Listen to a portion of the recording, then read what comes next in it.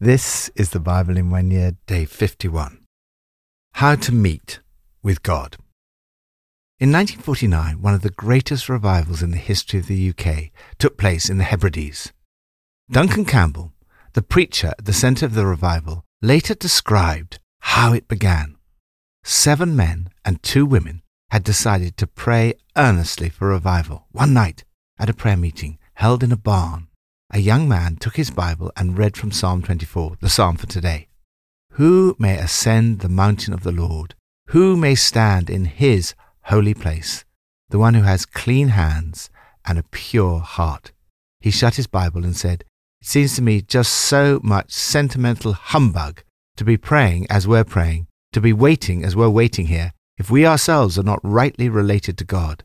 He asked God to reveal if his own hands were clean and his own heart was pure. That night, God met with them in a powerful way. As they waited on God, his awesome presence swept the barn. They came to understand that revival is always related to holiness. A power was let loose that shook the parish from centre to circumference. 3 men were lying on the straw, having fallen under the power of God. They were lifted out of the ordinary into the extraordinary. They knew that God had visited them, and neither they nor their parish would ever be the same again. 4 miles away, 2 sisters, aged 82 and 84, had a vision of God. They saw the churches crowded and the youth in the community flocking into the churches. They had a glorious assurance that God was coming in revival power. Duncan Campbell was invited to come and speak to them. When he arrived in the parish church, it was packed out with hundreds waiting outside. No one could explain where they'd come from. Within 10 minutes of the service starting, men and women were crying out to God. They were meeting with God in all his holiness. There was such a sense of the presence of God on the island that a businessman visiting said, "The moment I stepped ashore, I was suddenly conscious of the presence of God." God was meeting with his people. How do you and I meet with God? From Psalm 24. The earth is the Lord's and everything in it, the world and all who live in it. For he founded it on the seas and established it on the waters. Who may ascend the mountain of the Lord? Who may stand in his holy place? The one who has clean hands and a pure heart, who does not trust in an idol or swear by a false god. They will receive blessing from the Lord and vindication from God their Saviour. Such is the generation of those who seek him, who seek your face, God of Jacob. Lift up your heads, you gates. Be lifted up, you ancient doors, that the King of glory may come in. Who is this King of glory? The Lord strong and mighty, the Lord mighty in battle. Lift up your heads, you gates. Lift them up, you ancient doors, that the King of glory may come in. Who is he, this King of glory? The Lord Almighty. He is the King of glory. Awesome privilege. David starts this psalm with a reminder that God is a mighty creator. The earth is the Lord's and everything in it, the world and all who live in it. He ends with a reminder that God is a glorious King. 5 times he's referred to as the King of glory. He is the Lord Almighty. He's the King of glory. In light of the awesome nature of God, David asks the question, who may ascend the mountain of the Lord? Who may stand in his holy place? The answer is only those who are totally pure, the one who has clean hands and a pure heart, who does not trust in an idol. Yet we know that no one lives like this. It's only through Jesus that we can be made holy and approach God with confidence. For by one sacrifice, he has made perfect forever those who are being made holy. Lord, I want to meet with you today.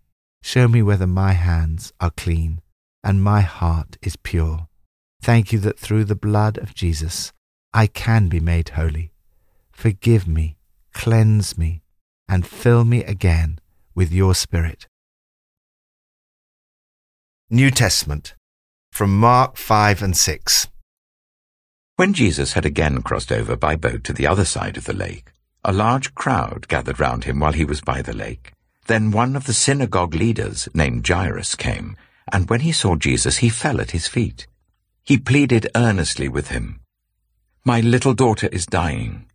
Please come and put your hands on her, so that she will be healed and live." So Jesus went with him. A large crowd followed and pressed round him. And a woman was there who had been subject to bleeding for 12 years. She had suffered a great deal under the care of many doctors and had spent all she had, yet instead of getting better, she grew worse. When she heard about Jesus, she came up behind him in the crowd and touched his cloak, because she thought, "If I just touch his clothes, I will be healed."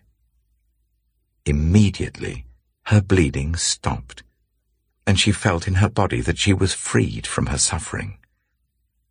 At once, Jesus realized that power had gone out from him. He turned round in the crowd and asked, "Who touched my clothes?"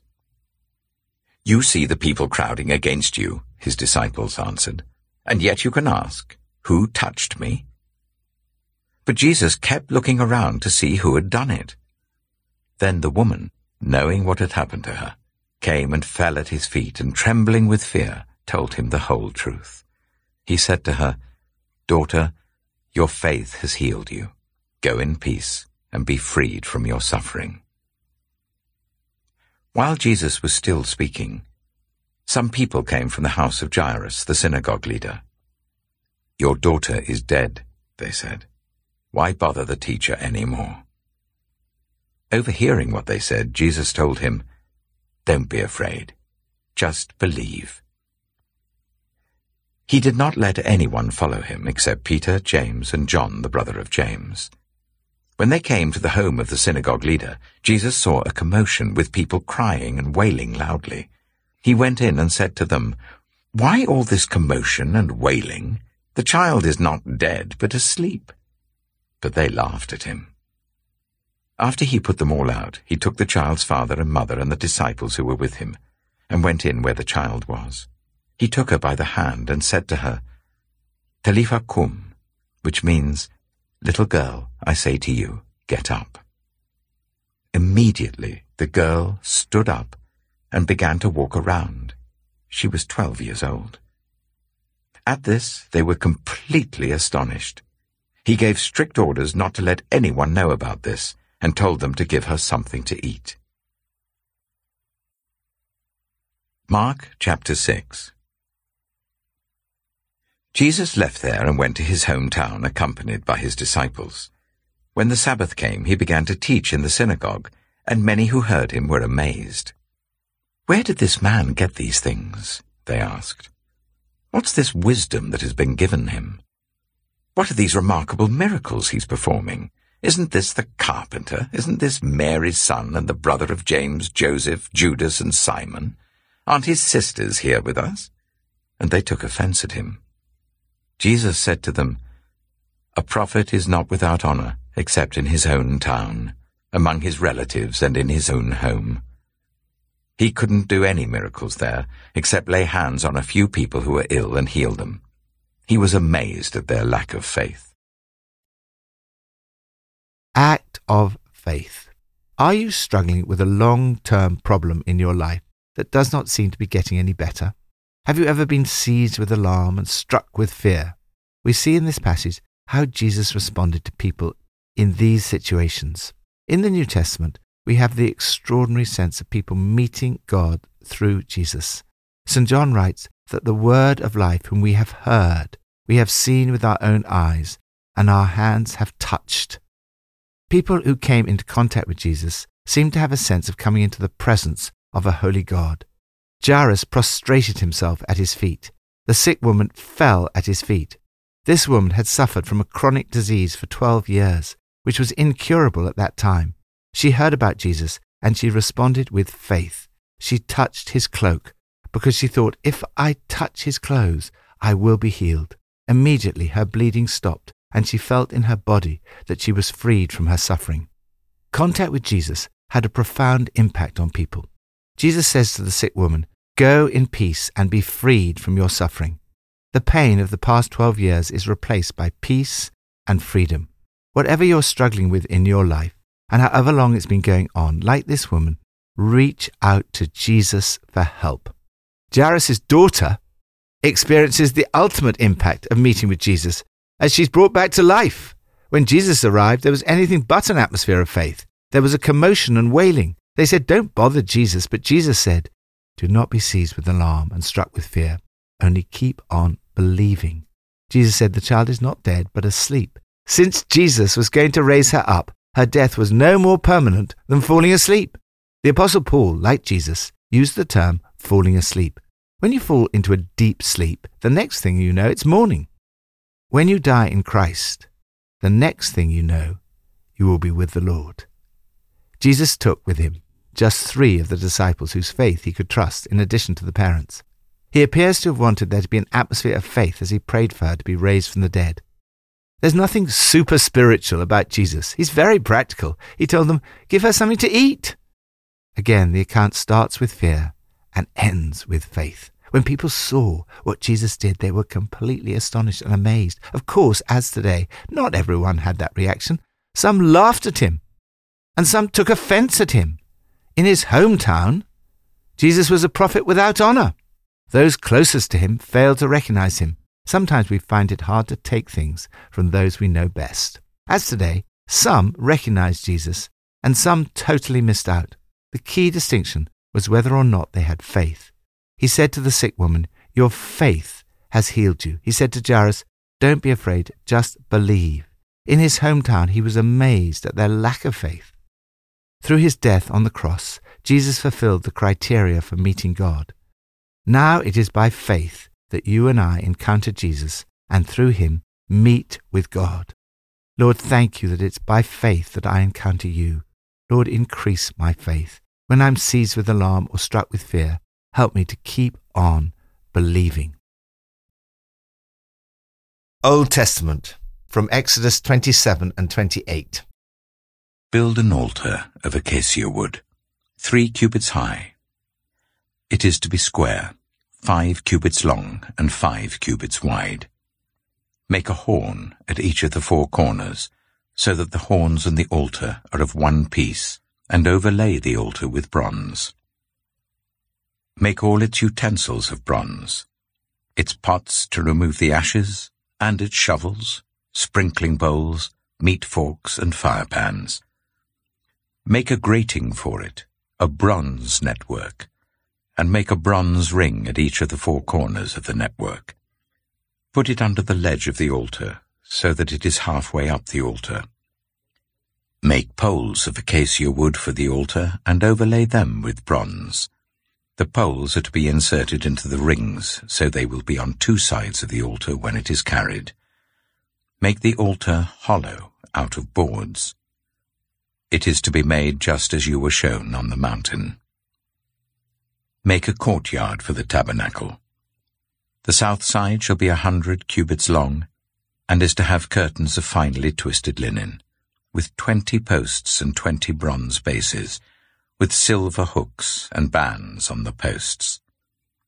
The north side shall also be 100 cubits long, and is to have curtains with 20 posts and 20 bronze bases, and with silver hooks and bands on the posts. The west end of the courtyard shall be 50 cubits wide, and have curtains with 10 posts and 10 bases. On the east end, towards the sunrise, the courtyard shall also be 50 cubits wide. Curtains 15 cubits long are to be on one side of the entrance with 3 posts and 3 bases, and curtains 15 cubits long are to be on the other side, with 3 posts and 3 bases. For the entrance to the courtyard, provide a curtain 20 cubits long of blue, purple, and scarlet yarn, and finely twisted linen, the work of an embroiderer, with 4 posts and 4 bases.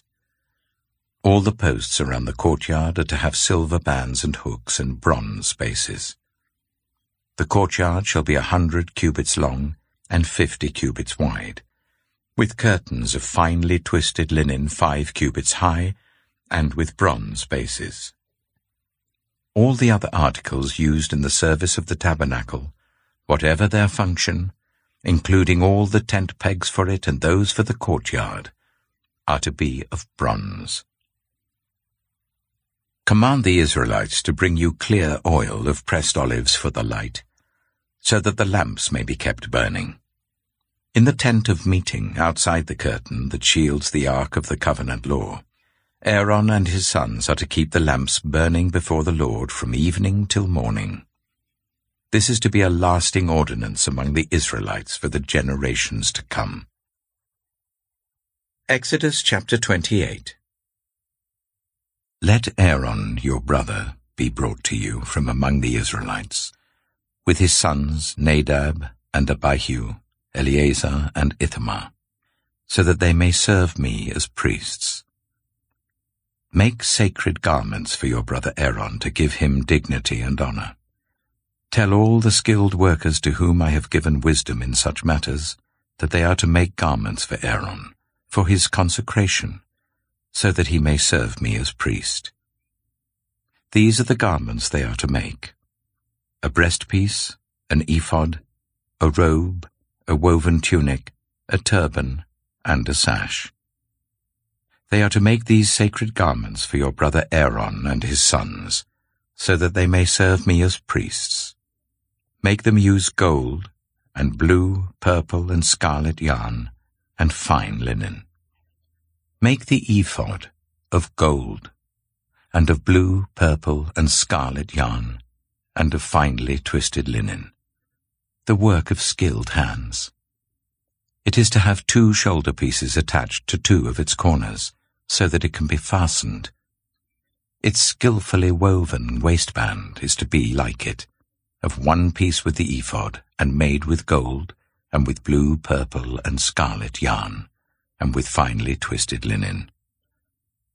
Take 2 onyx stones, and engrave on them the names of the sons of Israel, in the order of their birth, 6 names on 1 stone, and the remaining 6 on the other. Engrave the names of the sons of Israel on the 2 stones, the way a gem cutter engraves a seal. Then mount the stones in gold filigree settings, and fasten them on the shoulder pieces of the ephod as memorial stones for the sons of Israel. Aaron is to bear the names on his shoulders as a memorial before the Lord. Make gold filigree settings, and 2 braided chains of pure gold like a rope, and attach the chains to the settings. Fashion a breastpiece for making decisions, the work of skilled hands. Make it like the ephod, of gold and of blue, purple, and scarlet yarn, and of finely twisted linen. It is to be square, a span long and a span wide, and folded double. Then mount 4 rows of precious stones on it. The first row shall be carnelian, chrysolite, and beryl. The second row shall be turquoise, lapis lazuli, and emerald. The third row shall be jacinth, agate, and amethyst. The fourth row shall be topaz, onyx, and jasper. Mount them in gold filigree settings. There are to be 12 stones, 1 for each of the names of the sons of Israel, each engraved like a seal with the name of one of the 12 tribes. For the breastpiece, make braided chains of pure gold like a rope. Make 2 gold rings for it and fasten them to 2 corners of the breastpiece. Fasten the 2 gold chains to the rings at the corners of the breastpiece, and the other ends of the chains to the 2 settings, attaching them to the shoulder pieces of the ephod at the front. Make 2 gold rings, and attach them to the other 2 corners of the breastpiece, on the inside edge, next to the ephod. Make 2 more gold rings, and attach them to the bottom of the shoulder pieces on the front of the ephod, close to the seam just above the waistband of the ephod. The rings of the breastpiece are to be tied to the rings of the ephod with blue cord, connecting it to the waistband, so that the breastpiece will not swing out from the ephod. Whenever Aaron enters the holy place, he will bear the names of the sons of Israel over his heart on the breastpiece of decision, as a continuing memorial before the Lord. Also put the Urim and the Thummim in the breastpiece, so they may be over Aaron's heart whenever he enters the presence of the Lord. Thus Aaron will always bear the means of making decisions for the Israelites over his heart before the Lord. Make the robe of the ephod entirely out of blue cloth, with an opening for the head in its center. There shall be a woven edge like a collar around this opening, so that it will not tear. Make pomegranates of blue, purple, and scarlet yarn around the hem of the robe, with gold bells between them. The gold bells and the pomegranates are to alternate round the hem of the robe. Aaron must wear it when he ministers. The sound of the bells will be heard when he enters the holy place before the Lord and when he comes out, so that he will not die. Make a plate of pure gold, and engrave on it, as on a seal, Holy to the Lord. Fasten a blue cord to it, to attach it to the turban. It is to be on the front of the turban. It will be on Aaron's forehead, and he will bear the guilt involved in the sacred gifts the Israelites consecrate, whatever their gifts may be. It will be on Aaron's forehead continually, so that they will be acceptable to the Lord. Weave the tunic of fine linen, and make the turban of fine linen. The sash is to be the work of an embroiderer. Make tunics, sashes, and caps for Aaron's sons, to give them dignity and honor. After you put these clothes on your brother Aaron and his sons, anoint and ordain them. Consecrate them, so they may serve me as priests. Make linen undergarments as a covering for the body, reaching from the waist to the thigh. Aaron and his sons must wear them whenever they enter the tent of meeting or approach the altar to minister in the holy place, so that they will not incur guilt and die. This is to be a lasting ordinance for Aaron and his descendants. Access through Jesus. We cannot fully understand what an amazing privilege it is to be able to meet with God without seeing the Old Testament background. Here we see a depiction of the tent of meeting, where God meets with Moses and the priests. It was an awesome thing to enter into the presence of the Lord. Aaron was entering the holy place before the Lord. The writer of Hebrews explains how all this points to Jesus. The tabernacle was just a copy and shadow of what is in heaven. Even so, the priests were only allowed to enter the holy place, not the most holy place. The Holy Spirit was showing by this that the way into the most holy place had not yet been disclosed, as long as the first tabernacle was still functioning. This was an illustration. As the writer of Hebrews shows, this passage forms the background to Jesus' sacrifice on our behalf, making it possible for you and me to meet with a holy God through the blood of Jesus, offered once for all. Lord, thank you that you have made it possible through the blood of Jesus for me to enter the most holy place and to come into the presence of the Lord. Thank you that I have access through Jesus to the Father by one Spirit. Thank you that I can meet with you. Pippa adds, are there things in our life we feel we just can't ask Jesus about? They're too embarrassing and awkward. The woman in this passage in Mark puts her embarrassment aside and she reaches out and she touches Jesus. And as she does, she is healed. And all her shame and suffering and embarrassment disappear in an instant.